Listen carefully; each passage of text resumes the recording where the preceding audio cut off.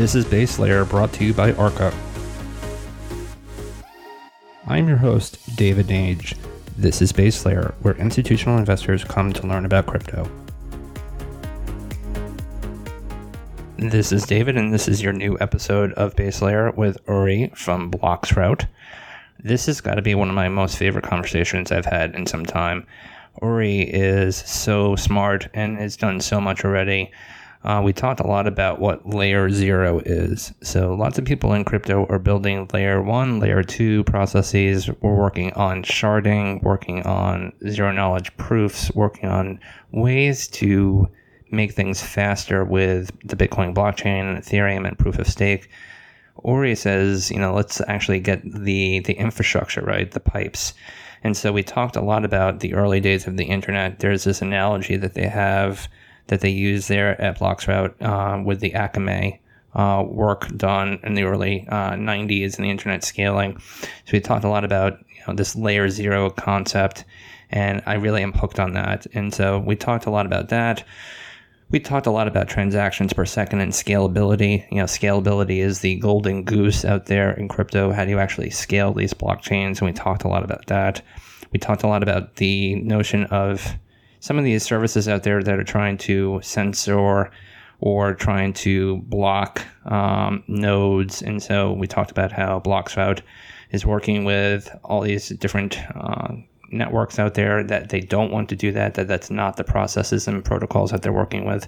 This is a great conversation. I'm just going to shut up there and just let you guys listen to it. Remember, nothing on Base Layer is investment advice, so please do your own research. And on the flip side, you'll hear the conversation with Uri. Enjoy.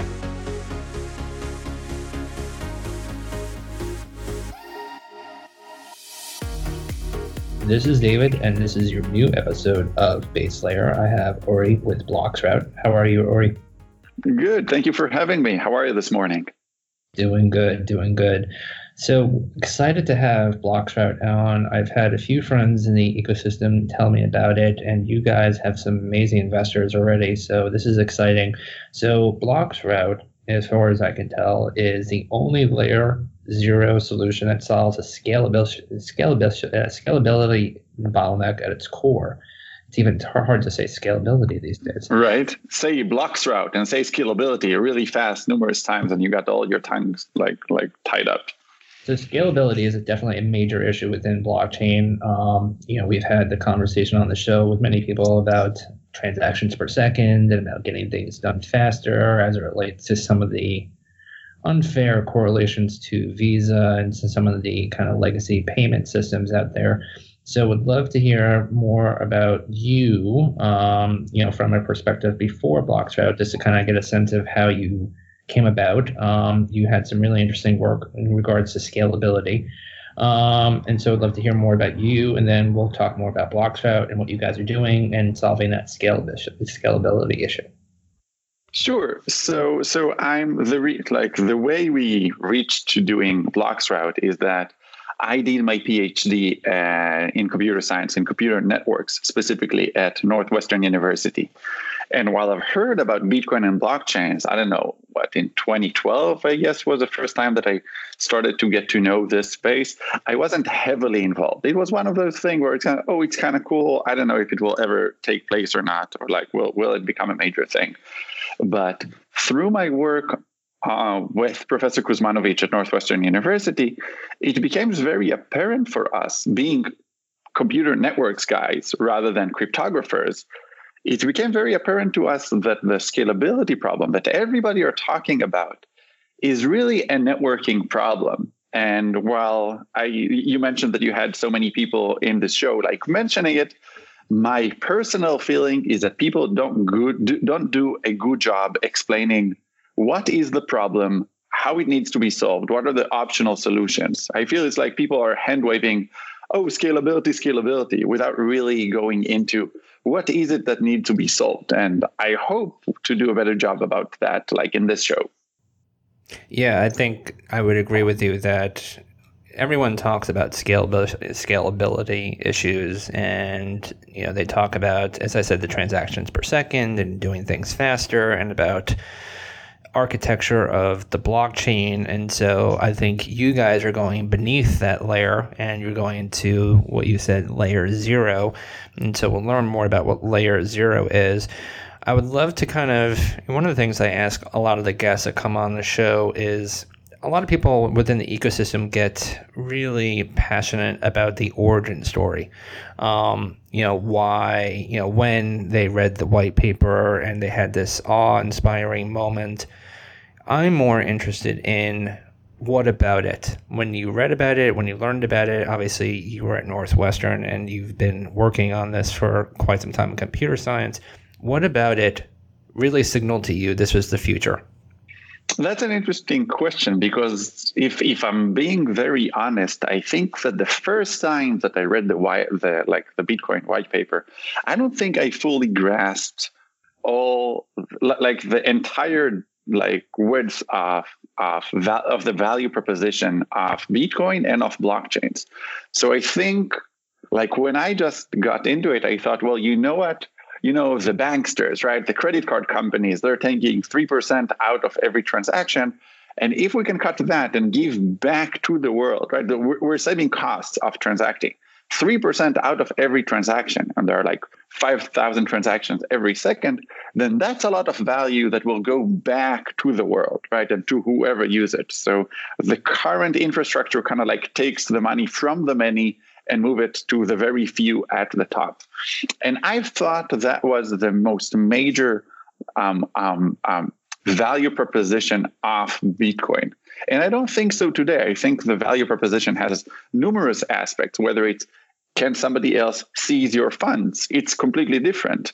And, the entire thing of a capped supply, that's a different value proposition, which can come with or without the other pieces of value proposition. So if I'm being very honest with myself, I think that the first time I read the white paper, I didn't grasp it all. I wasn't I thought, oh, this is the future, but for all the wrong reasons. And the more I spend time in this space, I think now I have 5 or 6 different value propositions I can think of that I feel I have a better grasp of it. Does that kind of make sense? It does. I think I'm going to call you the digitized Robin Hood. I like the notion of... That's a good one. Yeah, I think that I like that. And so in doing some research about you guys in preparation for the show, I saw this quote that you guys have an analogy to Akamai and the early days of internet scaling. I really love that time period in the early 90s when Tim Berners-Lee gave us the World Wide Web. 20 some odd years of work was done prior to that at DARPA and creating the connections and creating the network itself. But I love kind of the corollaries to the early days of the internet and scaling. So talk to us about Bloxroute as it relates to Akamai, as this kind of analogy that you guys have put out there as it relates to the early days of internet scaling. Sure, but in order to do that, and it goes back to what I said earlier, let's talk about blockchains for a second. Okay, I love how Albert Einstein said that if you can't explain general relativity to a barmaid in 5 minutes, then you don't understand it well enough. So my feeling is, and I love that, right? A lot of people try to explain, and you give it to somebody who doesn't know what is a blockchain and how it works, and they have no idea. I think the extreme of that is somebody like Craig Wright, regardless what you think of BSV or not. He's got just throw tons of technical jargon at somebody. And even if he knows what he's talking about, he wouldn't be able to understand. So I'm trying to be very on the other end of the spectrum. So in order to explain the analogy to Akamai, etc., let's talk about blockchains for a second. Okay, let's talk about if someone in the audience doesn't know what is a blockchain, how it works, etc., then let's start by explaining to him that, so the analogy to our Akamai makes sense. Does that make sense for you? It does. Okay, so let's go with that. So taking Bitcoin as an example, right? Bitcoin is aims to replace money, right? Let's remove financial middlemen, and Bitcoin will be used as money. It's supposed to be as easy as using a credit card, but without paying the credit card companies, the 2-3% out of every transaction. And it aims to allow you to have an account and hold your money without the requirement to have a bank which holds your account and you pay him fees and he controls your funds. So the way Bitcoin works is that people create transactions to one another, and every so often, special participants in the blockchain, who are called miners, they aggregate all these transactions and create a block of transactions, right? So a block is just a long list of transactions, and every so often, a new block is added, or a new block is created. And the result of this process is that you have a long list or a long chain of blocks which contain all the transactions ever to happen in Bitcoin. This chain of blocks is obviously the blockchain, right? There's this phrase, right? The blockchain is a technology that powers Bitcoin, right? Or something. This is like the most confusing phrase you can come up with. No, it's very simple, right? People create transactions, and every so often they are aggregated into blocks. And the blocks don't only contain the transactions that happened, they define which transactions happen, right? If a transaction is included in the blockchain, then it happened. And if a transaction is not yet included in the blockchain, then it didn't happen. And so this is a process that's happening, and this is a blockchain. Now, going from that to the Akamai analogy and the scalability problem, what is the scalability problem? The scalability problem is the fact that every so often a block is mined, right? Some miner creates a block, and if it's POW or if it's POS, then a validator creates a block. But once a block is created, it needs to go to everybody else in the system fairly quickly, right? Everybody needs to know about the current state of the blockchain, which transaction happened and which didn't happen. And so far, does that make sense, or did I go super fast? You're hitting on the notion of the architecture of proof of work and proof of stake, obviously being very linear. Obviously, having one block being propagated then to the next and to the next, you have to wait. And that's done obviously for some other purposes, but obviously one of the main purposes for security. So no one who is trying to do malicious things can obviously kind of penetrate the whole system. But yeah, the notion of propagation in terms of block after block, I think, and the kind of the system architecture is, you're heading in the right direction. Okay, perfect. So now the idea is that when somebody creates a block, if you're talking about BTC, right, Bitcoin Core, then the block size is 1 megabyte block. The average transaction today is something like 500 bytes. So one block has room for something like 1,900 transactions. So something like 1,900 transactions added every 10 minutes. If you do the math, that means that every second, on average, 3 transactions are added to the blockchain. So if you're trying to think how many transactions can the blockchain process, it really depends on the size of the block and how frequently they come. Again, in Bitcoin or BTC, 1 megabyte comes every 10 minutes. Now, that block has to go to everybody else. So the next person or the next miner who aims to add a block to the blockchain, he must hear of the current block or the latest block in order to add another block afterwards, right? The next miner doesn't know which transactions are valid and which transactions are invalid unless he knows which transaction took place lately, right? He needs to know, if I gave you 1 Bitcoin, then maybe another transaction, if I try to give somebody else 1 Bitcoin, that other transaction will be invalid. So in order to add a block of transactions, you must know the details of all the transactions that happen up until now. This is why it's important for a block to propagate to everybody else fairly quickly. Now, going again to the direction of Akamai, the problem is that if you want to do more transactions, right? Bitcoin is doing 3 transactions per second, but credit card companies are doing 5,000 transactions per second on average. They peak way higher than that, right? Alibaba peaked at 325,000 transactions per second. Okay, so the 3 transactions per second aren't going to cut it if Bitcoin wants to be a success in replacing financial middlemen. So if you want to do more transactions per second, it's fairly easy. Why do 1 megabyte block? Do 10 megabyte block or 100 megabyte block or a gigabyte block, right? But the problem is if you move from 1 megabyte to 10 megabyte blocks, if I created the block and now I have to send it to everybody else, if you are my peer, if I'm connected to you, now I have to send you 10 times more data, right? I used to send you 1 megabyte. Now I send you 10 megabytes. It's going to take 10 times longer. And now it's going to take 10 times longer to reach the entire system. And now there is 10 times higher likelihood for a fork to happen in the blockchain. So I mine a block, it's still being propagated. And now somebody else created a new block without hearing of my latest block. So instead of mining on top of it and making the blockchain longer, now we have a split in the blockchain. Now, that is okay. It's part of the way a distributed system works. It's going to resolve itself. But if it happens 10x, it's manageable. If you want to do 100 times larger blocks, 100 megabyte blocks, then at that point, nobody will hear about the previous block in time. Every time I mine a block and I send it to everybody else, somebody else will create a competing block, right, instead of mine. And rather than that being resolved afterwards, then on top of each of these sides of the fork, new forks will be. I wanted to keep it simple, and I find myself going too technical. The idea is that the bottom, it's a balance going with too many details and not enough details. The problem is that the block has to be sent fairly quickly to everybody else in order for the system to work.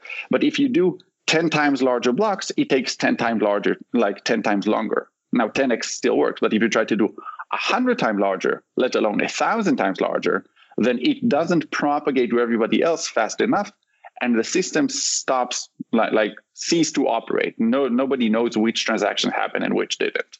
Now, the idea that you need to take blocks, large blocks or frequent blocks, and send it to everybody else is really a networking problem. The problem is that you have to send a lot of data to a lot of people. And this is where Akamai comes to our rescue.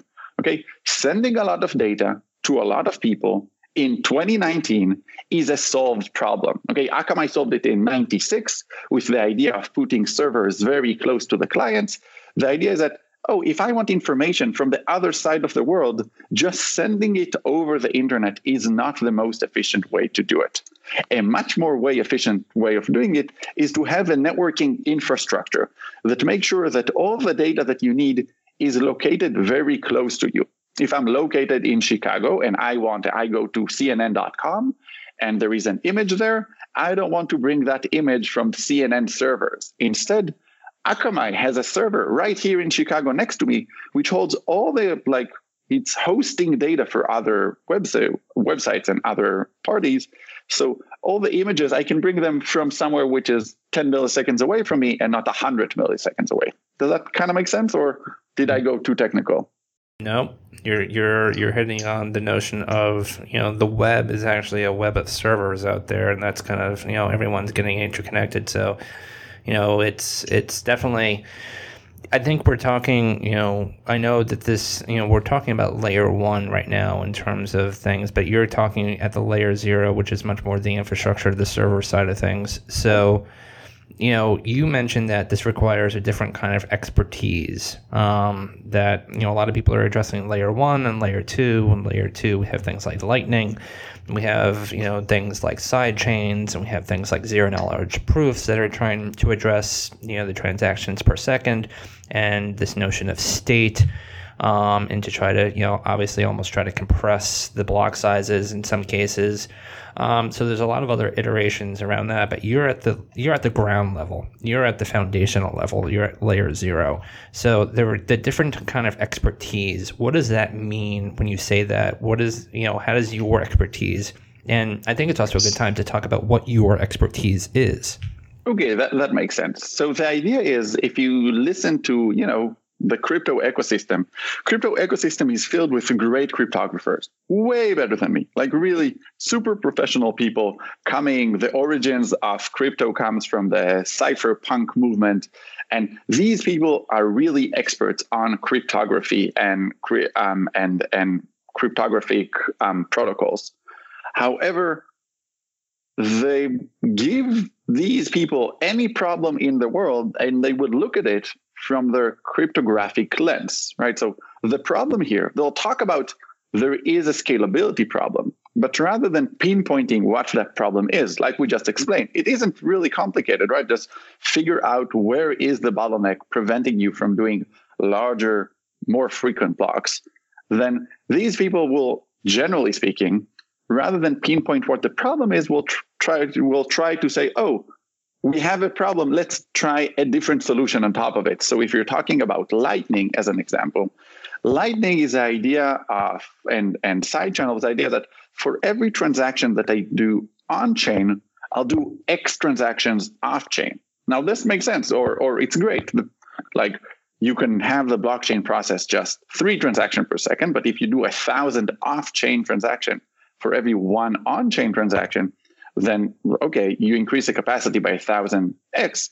The problem is that actually making that work is extremely complex. The reason sharding and the reason Lightning is taking years and required to take a few more years before we can expect anything mature to come out of it, if it works, is that because it is objectively complicated. Now, my expertise and our expertise at Bloxroute, and by the way, we're called Bloxroute because we route blocks. This is what we do. So our expertise is networking expertise. As a networking expert with, again, PhD in computer networks, my co-founder Alex has an NSF award for net neutrality. He's on the steering committee and I think also the founding committee of Google MLab for net neutrality. So he's a net neutrality expert. What we do is to say, listen, the problem isn't layer 1. Layer 1 is the blockchain. And it isn't layer 2 trying to build something on top of the blockchain. The problem is the network infrastructure, which is underneath the blockchain. Okay, currently you're using your internet service provider. You're using AT&T or you're using Comcast or whoever is your ISP. The bottleneck is there. It's about sending a lot of data to a lot of people. Now, if the internet architecture today was different than it is today. So if it was possible to create a block and then rather to send it to one person who then has to send it to a different person, if it was possible to send it to everybody together, a broadcast primitive, then the problem would be resolved. And this is kind of what we do. The thing is that on the public internet, you can't do that. You can't write numerous addresses on a data packet and say, oh, please send it to everyone. You have to send one to this guy, one to that guy, and one to that guy.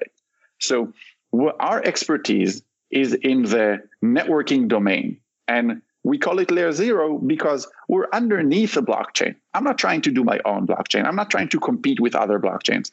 I'm trying to compete with AT&T and Comcast. I want to tell everybody, stop using the slow, unsecure network infrastructure that your ISP is providing you. We'll provide you a faster network infrastructure, which is also provably neutral. And that allows every blockchain out there to scale to thousands of transactions per second. Now, we're protocol agnostic. We're just faster internet, right? So I don't care who uses it for what and which blockchain wins. And I actually think of it, I expect it to reach the Colosseum of cryptos. Okay, I think crypto projects should start fighting with each other, not on price and the market manipulation, but really trying to get to bring real value for real people in the real world. So I want to enable everyone, and whoever will do a good job utilizing this capacity will win, right? Will actually capture the value, some of the value that it creates for other people. So going back to your question, what is layer 0 and what is our expertise? Layer 0 just means that we provide a faster internet for blockchain ecosystems. So there have been iterations out there, Orchid and some others out there, that are trying to use Filecoin and storage. So there's this notion that we had the founder of Storj on the show. It was actually one of our first guests. There's this notion that everyone in the world, and there's about 7.4 billion people, and about 50% of the world's population have a computer now, I believe. There's this notion that with all of the compute power in the world, that if everyone wanted to effectively kind of lease out their excess capacity, and God only knows that we have all very big computers that we don't use a lot of that capacity for.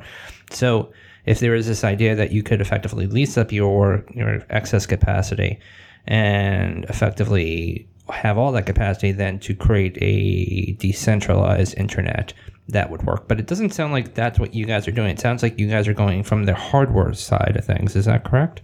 So that's correct. And let's start. So I know there are some things I can tell you with absolute certainty. What will work on a computer network and what won't work, and what will be effective and what won't be effective. Regarding the idea of, everybody will run their own computer kind of thing, and that will create the internet and the servers. Personally, not as a company. As a company, I support everyone and everybody can do whatever they want, and feel free to prove me wrong.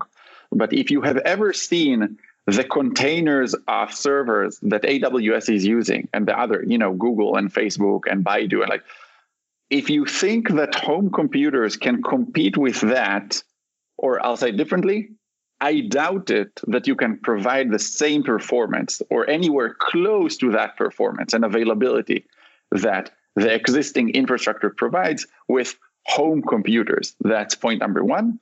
And point number two, even if you think, that's decentralized, you're missing out on how the internet works. The ISP, the internet service provider that you're using, and the actual wires in the ground that you're using, they're not decentralized. There is a company that owns them. If you're connected from Japan to the rest of the world, you're likely using the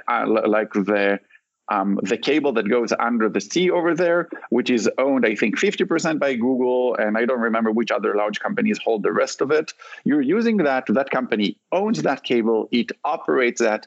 It didn't decentralize everything. At best, you decentralize the top layer on top of the stack, which is fine because it probably provides the features that you want. But it isn't true to say, we decentralize it like the internet. No, the internet is not decentralized yet. All the routers connecting everyone, you don't control that, or I don't control that. There is there are several companies that manage that, that control that and optimize that. So as a starting point, will the excess capacity of our computers will be enough to provide, a similar service to Dropbox? Maybe not. I don't know. If I'll have to put money on it, I think not. But again, that doesn't mean that I'm right. I might be completely wrong on that. But what's absolutely I know for certain is that it didn't decentralize the stack. Now, going to what you said, we're not creating a decentralized infrastructure, because a decentralized infrastructure has to be trustless. And in order to achieve that, you'll have to give up on performance. You have to. It isn't a question.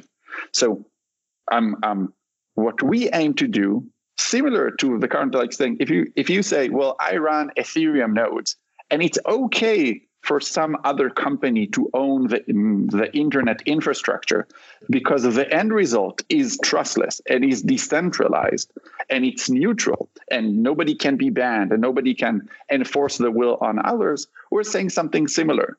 The idea is for us to say, we provide a faster network infrastructure, but we built it in such a way that we send data a lot faster, a lot quicker, but we don't know where it came from. We don't know where it's going to. We don't know what it contains. We can only blindly serve everybody else. So we can't censor and we can't discriminate. I can't send it to one person fast and slower to another. I can't ban somebody else from participating because I'm not allowed to for any reason. I can't ban somebody from North Korea because, I don't know, maybe legally I'm not allowed to send anything to and from. But we build the system in such a way that it has our core infrastructure, Bloxroute, the BDN, the blockchain distribution network, the Akamai for blockchain kind of thing. But it is being utilized by a peer-to-peer system that hides from us where data is coming from, where it's going to, and what it contains. So we provide the performance without requiring everybody to place their trust in our infrastructure. Was that anywhere close to reasonable? Yeah, that's very reasonable, and I'm getting to the point where you're talking to me about this, and I'm actually starting to want to use it myself.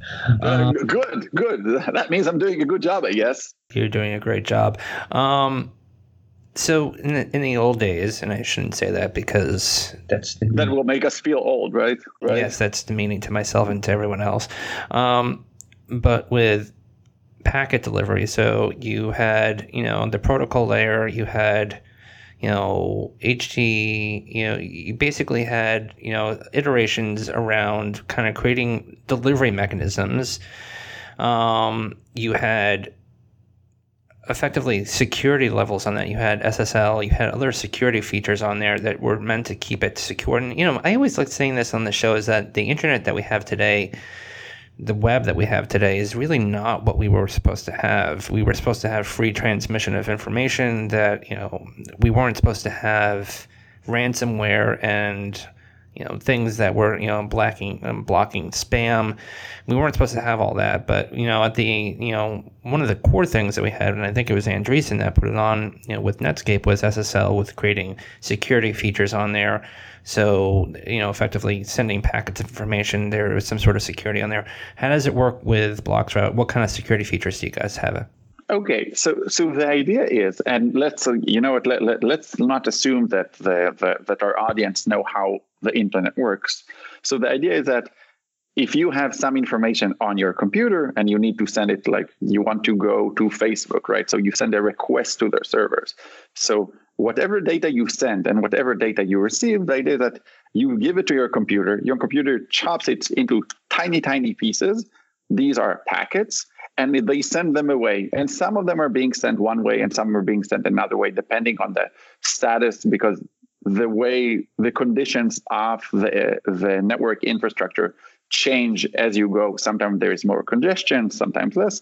But the idea is that take any information, send it to somebody else, and if some packet got lost along the way, the other side will send you back, will say, oh, I got packet 1, 2, 3, 4, and 6, but I'm missing 5. So you will send him that. And this is how the internet generally works. This is how we can, even though the internet is not guaranteed to work, right? You send 10 packets and maybe only 9 will arrive. But even if you as a user, you don't feel that, because we built a mechanism that allows us to identify something went missing and ask for it and then get it afterwards. So this is how the internet works, generally speaking. Now, going to how Bloxroute works, the idea is fairly simple. Your node, or let's say that you're running a Bitcoin node, and again, it doesn't matter which blockchain, just easy. It's always easy to talk about Bitcoin because everybody are most familiar with it, and it's kind of like the simplest example. The idea is that if you run a Bitcoin node, the Bitcoin node doesn't know if you're connected to AT&T or Comcast or anybody else. The same way, it shouldn't know that you're using Bloxroute either. So it should, it's agnostic to the blockchain. The only thing that matters is that he needs to send blocks outside faster or really fast, and hear about blocks from the outside really fast. And the way we make it work is the following. If you run a node, we give you a small piece of open source code.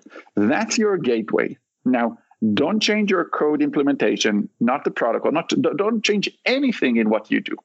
But take this code, this gateway, and run it on the same machine that you run your node.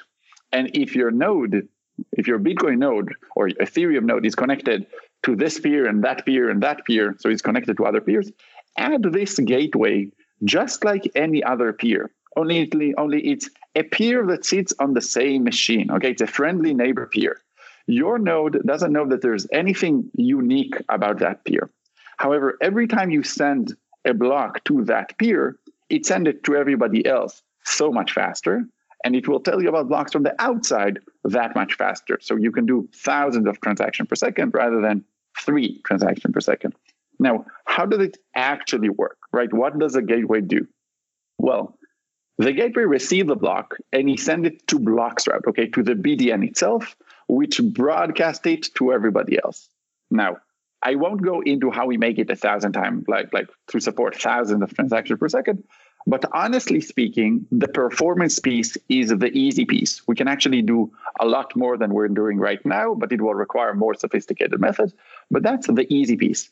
But how do you make sure that Bloxroute can't discriminate and can censor based on what's inside the block, where is it coming from, or where is it going to? Because the worst case example, as I see it, is that if we don't do any security features, if we don't hide these things from ourselves, then tomorrow the NSA can come knocking on my door saying, oh, here's a list of addresses which we suspect of terrorism. You're not allowed to relay any block or any transaction that contain them. And then I will have the power to censor, right? If I receive a block that touches one of these addresses, I will block it. And all of a sudden, everybody has to trust me, right? Or everybody has to trust Bloxroute. And I don't want to be able, I don't want everybody to trust and say, well, listen, we're the good guys. I don't want to have the power to do that. So in order to prevent us from doing these malicious things, the idea is that when the gateway receives the block, then, or let me take a step back, we're hiding three attributes: what the block contains, where it's from, and where it's going to. So to prevent us from knowing what the block contains, let's say that you mined a new block or you heard about a new block, you give it to the gateway. The gateway receives the block. It compresses it, but that's kind of like on the performance side, but it encrypts it. It uses encryption and it sends the block encrypted to Bloxroute. So we can't discriminate based on what's inside it because we don't know it, right? We can discriminate based on content. And we broadcast it to everybody else. And the original gateway that sent the block will only send out the key to the other gateways after he heard that they have received the block. Okay, so the idea is that the content is revealed only after it's too late for Bloxroute to do everything about it.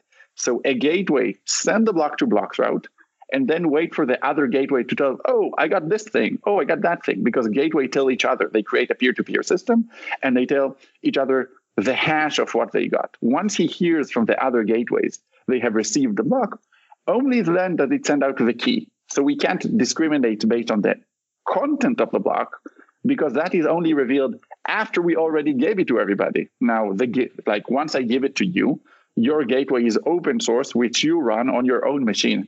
I can't take it back in any way. So did that kind of make sense? Why we can't discriminate based on the content of the block? It sounds like you're using a little bit of the hash time lock contracts. Is that kind of what that is? So we are doing something simpler than that. So the hash time lock is to say, oh, up until some time, nobody can see what's inside it. But that is sophisticated. We're doing everything that we do is almost like dead simple. It's elegant, it's powerful. But at the end of the day is, okay, I send out an encrypted data. I send it to everybody else. And then my gateway wait to hear from the other gateways, oh, we received this thing. Oh, we received that thing. And once he knows we had sent it to everybody else, only then does it send out the encryption key. So the content, what's inside it, nobody knows. Bloxroute, I can't say, oh, I'm not going to propagate this block because it contains specific addresses, because I don't know what's inside it. And if I know, it means that the gateway it means that I already sent it to all the gateways, and the original gateway sent out the encryption key.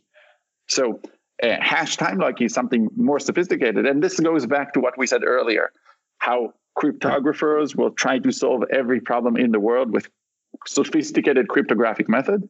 I have nothing against like hash time lock, but it's not necessarily the best tool for every problem out there.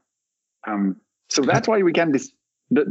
So you were saying? Yeah, I agree with you. I think simple stupid is not necessarily the worst thing in the world.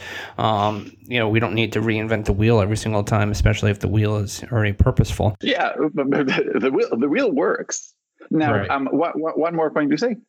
In order to prevent us from discriminating based on, oh, well, I don't know what's inside it, but maybe it came from North Korea and Bloxroute is not allowed to send anything to or from North Korea, then gateways, rather than send it directly to Bloxroute, they relay it through other gateways, kind of like Tor is doing.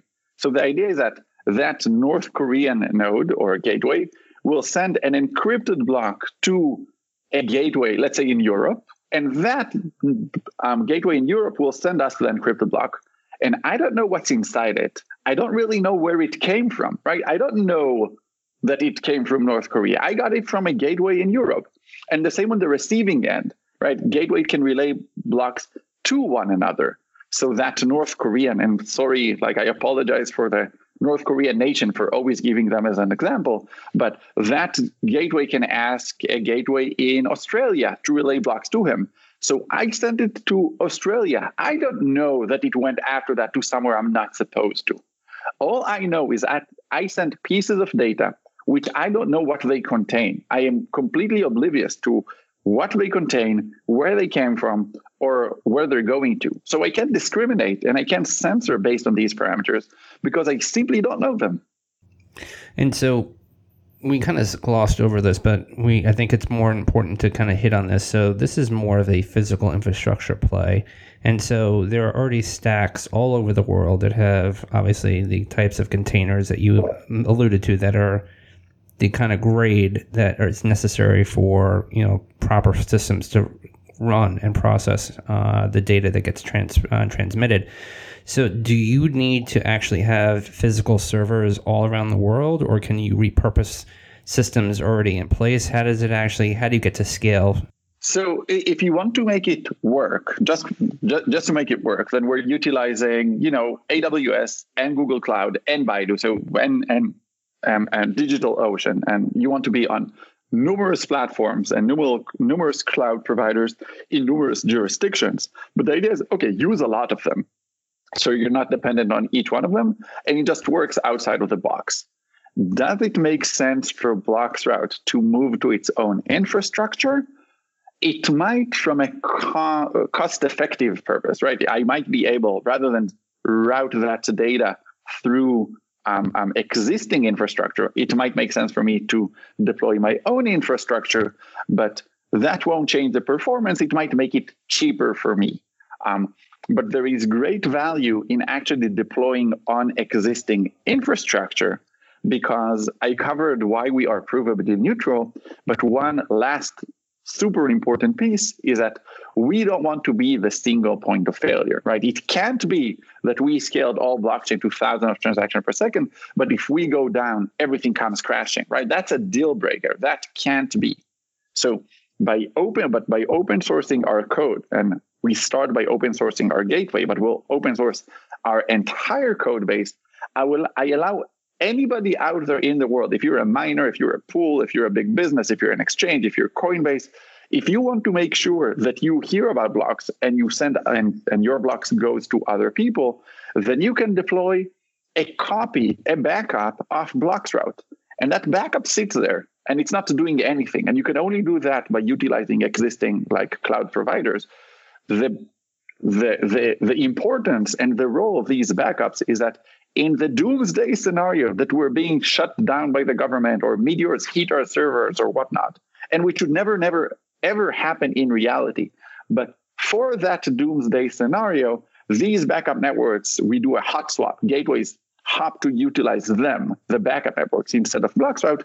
So everything continue to operate. So it's not as cost effective as Bloxroute, a single system that supports everyone. It's not as cost effective as if we deploy our own infrastructure, but it makes us not the single point of failure. So that's kind of like the importance of you and benefits of utilizing over existing cloud providers. Now, if we're being honest for a second, my chance of deploying an infrastructure which outperforms Google, Facebook, Amazon, and Baidu is very, very, very small. These people actually literally go to the trouble of investing a few billions dollars of putting like wires in the ground. I can at best be close to as good as them, but utilizing numerous cloud providers really provide the robustness that we want with the performance. And so in this new world that we're living in right now, where we're starting to build either physical walls or digital walls, or we're starting to have trade wars, and this is not something that we necessarily hit on before, but now that I know that you're working, with AWS and Baidu and others out there, and so there seems to be this impending war between the United States and Huawei, and there's, they accuse them of, all sorts of nasty things. And so is there ever a point in time where you mentioned like a doomsday where, these companies decide no more Bloxroute, we don't like what you're doing. Do you think it could ever come to that, or do you think that what you're doing provides so much benefit to them? I actually had an interesting discussion with Silvio from MIT, the guy behind Algorand and the Turing Award winner. And his take, and like we should listen to somebody, generally speaking, we should be listening to people that have a Turing award.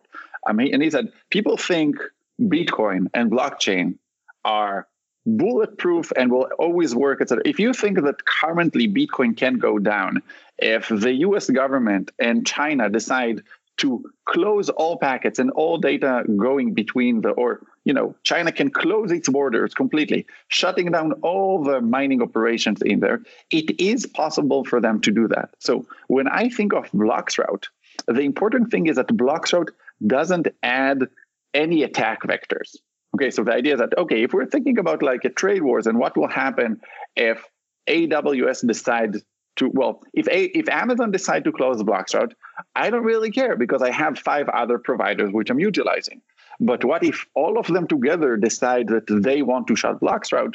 Well, this is the equivalent of what if they wanted to shut down Ethereum nodes or Bitcoin nodes, right? The idea, like if you look, like majority of them are running on AWS today. And if they do that, they can say, well, how about we stop all Bitcoin traffic, generally speaking? We know which port it's using, right? Or we can identify based on the network parameters and kind of like the traffic characteristics. We can identify and try to block them. So today, where we are right now, we're not there yet. It's not bulletproof today because the network, the infrastructure out there today can actually do a lot of harm. They see what you're sending and they can do a lot. What we're doing is really say, listen, I want to offer an alternative. It offers the same service, only much, much better. And we're provably neutral in a way that the RNs aren't. So the idea is that we're utilizing gateways, etc. So we don't know where it came from, where it's going, and what it contains. That's not like the internet service providers who do know where it came from and where it's going and what it contains. So we're trying to make it strictly better than the current situation, which I'm getting the question, this point that you brought up a lot, because most people are unaware how the internet infrastructure looks at 2019. Most of the traffic out there today goes through the data centers of 3 major companies, right? So you think of Amazon, you think of Facebook, you think of Google, you think of Baidu.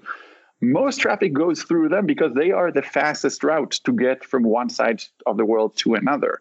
We're trying to make it better, but in the process that we're actually showing, we're showing to other people, listen, you thought it's all decentralized. It really isn't. There is an entire infrastructure that you're dependent on, and you should try and start making it better.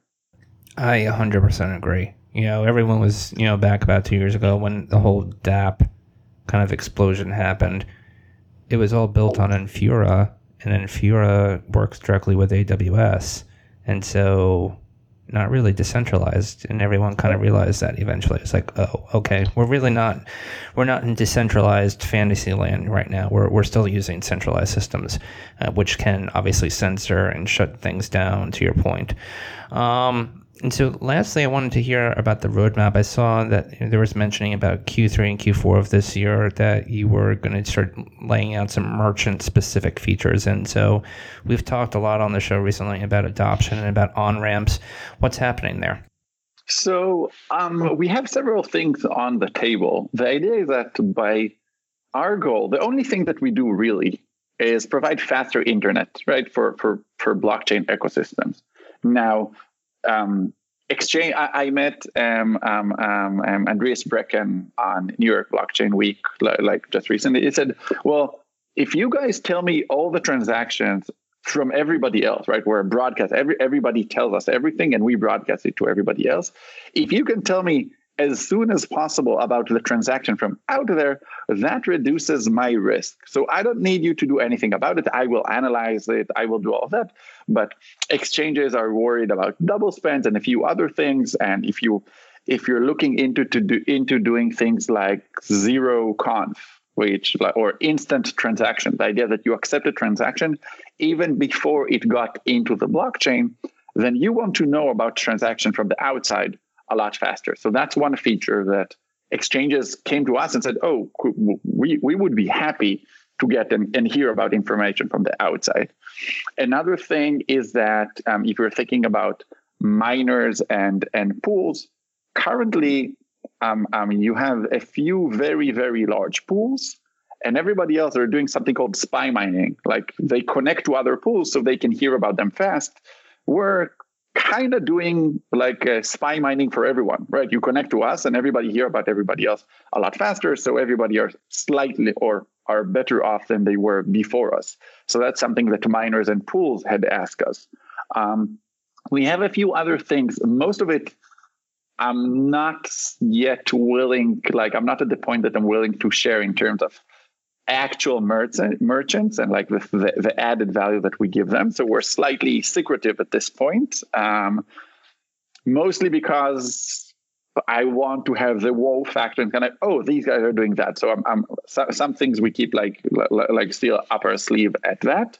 But the idea is that if you want, I think that the major problem for blockchains and crypto today is not a technological one. Like actually getting people to utilize it and on-ramp it, and like whether it's merchants. And I don't know if you're familiar with the recent news about how Whole Foods and Starbucks and a few others can start accepting crypto using the backend by Gemini, but it's like a custodial wallet. Can we take that into somewhere which is non-custodial wallet? These kind of things. Most of them benefit greatly from reducing the time that you hear about the information from the outset. Oh, one important thing that I am able to share at this point is that currently, if you speak with Bitcoin users and pretty much everybody, any blockchain that is heavily utilized, so literally today that's Bitcoin and Ethereum, everybody are talking about the fees. One of the things that we could utilize, our very unique point, is to add a fee reduction service. The idea is that, rather than pay $3 to be in the next block, if you have a transaction, you want it in the next block, you don't know how much you're supposed to be paying. Maybe $1.50 or maybe 50 cents is enough, but you're not sure. So you're putting $3 into that. So you might be paying 10x too much. So adding a fee reduction service, helping users to minimize their fees. And sometimes our end goal is actually to take them to be everywhere to be sub-cent fees, but fee reduction service is something that we're working with wallets on, like we're talking with with BRD and Edge and a few others.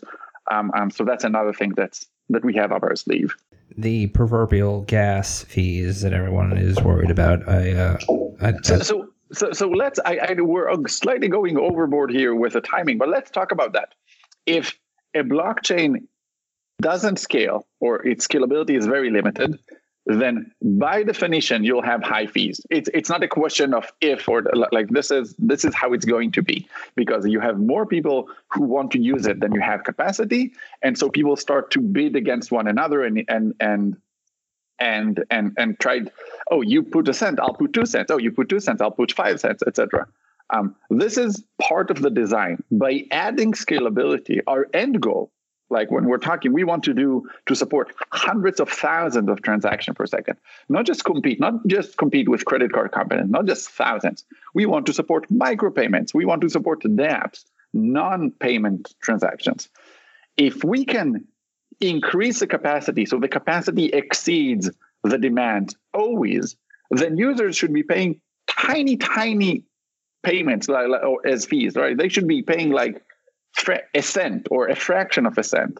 So users should be paying much lower fees, and miners or validators, each transaction will give them a tiny amount, but they'll be doing thousands of transactions per second, and there are 31 million seconds in each year. So that will allow miners to actually make 100 times more in fees in total. So, but by adding capacity, we actually want to reach this win-win-win scenario where everybody are very happy, right? Users with lower fees and miners with more fees in total. This is becoming one of the more important conversations we've had on the show in the last few months. So I really appreciate, obviously, your understanding and your information that you're providing for all of us on this. This is really, really, really good. The last thing that we like to do on the show, as I let you know, is just kind of get a sense of you a little bit more. Obviously, there is Ori at Bloxroute, but then there is Ori who is reading, who is writing, who is listening to music, who is eating, who's living his life as a human on this planet. So if you could, we'd like to talk about just like what you might be reading for fun. Hopefully you get to do that a little bit, and what type of music you might be listening to while you're at work or traveling. And that really just helps us get an understanding of you a little bit better. So I'm going to have a funny answer to what are you reading? What I'm currently reading is Healthy Sleep Habits for Happy Babies, because I am a recent father. Lily, my daughter, was born 10 weeks and a day ago. So she's like, this is all very new for me and for my wife. So reading just for fun is not something that I get to do these days. If I have to say, if you could, what would you read? Well, I'm one of those who are old school. Like, I read the Game of Thrones kind of like books. I think I read the first one 15 years ago.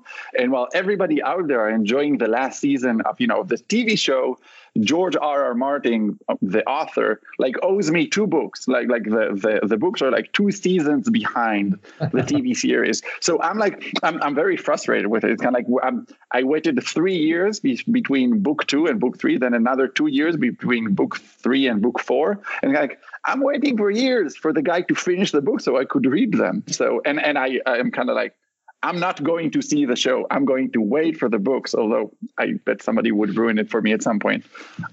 So that's what I would read if I got a chance. But honestly, like my personal life are all about like Lily, my and figuring it out what it's like to be a dad and a startup CEO at the same time. It's not necessarily that easy, but it's really, really fun. It is. It's as someone who has a few, and obviously, I know that world too. So it is a never-ending day. You probably, the few hours of sleep that you're getting, are few and far. And so you all can't see Orion. I can see him now. We're talking, via Skype. And so I have to say, I'm commending you. You look like you got yourself together this morning. You had a few cups of coffee. You were able to. I thought it might be a video one. I said, I can't come, with disheveled hair and kind of wearing, I don't know what. It's kind of like you have to look semi-reasonable. And so the last thing that we like to do on the show is for the listeners, if they want to find out more about Bloxroute, if there's any way for them to participate either vis-a-vis, in the network or as an investor, or learn more about what you're doing or learn more about you, feel free to drop a few, either a link or something there where people can find out more about you. So I'm very proud of our 2-minute explainer video. It does a great job of kind of this is a problem. This is how we solve it. So if you go today to bloxroute.com. So again, we're called Bloxroute because we route blocks, but we write it with an X. So BLOXROUTE.com. So if you go there, you can see the video. It's really helpful. There are a million other videos of where we explain the different things that we do. For investors and people who are like, this is interesting, I would like to be a part of that. Bloxroute provides scalability for all blockchains without a token. God forbid, we don't have a utility token that you have to buy if you want to get all of that.